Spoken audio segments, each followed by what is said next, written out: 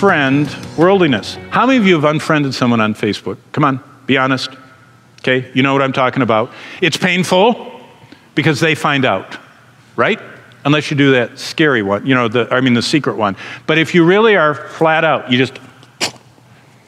Did you know, look at James 4. It actually says in James 4, unfriend worldliness. James 4:4. Adulterers and adulteresses, do you not know that friendship with the world is enmity with God? Whoever therefore wants to be a friend of the world makes himself an enemy of God.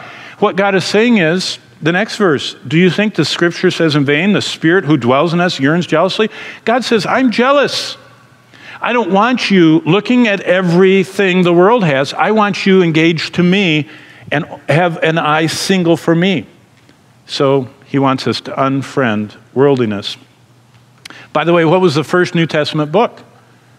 Most likely the book of James. James was the pastor of the first church of Jerusalem. So what's the first New Testament book most people read in the New Testament church? James. And what does James say? Unfriend worldliness. Avoid pleasure-dominated living. Why? Because James 4:6 says that when I'm proud and do my own thing, and the world is all about pride and lust of flesh and the pride of life, that hinders my spiritual growth.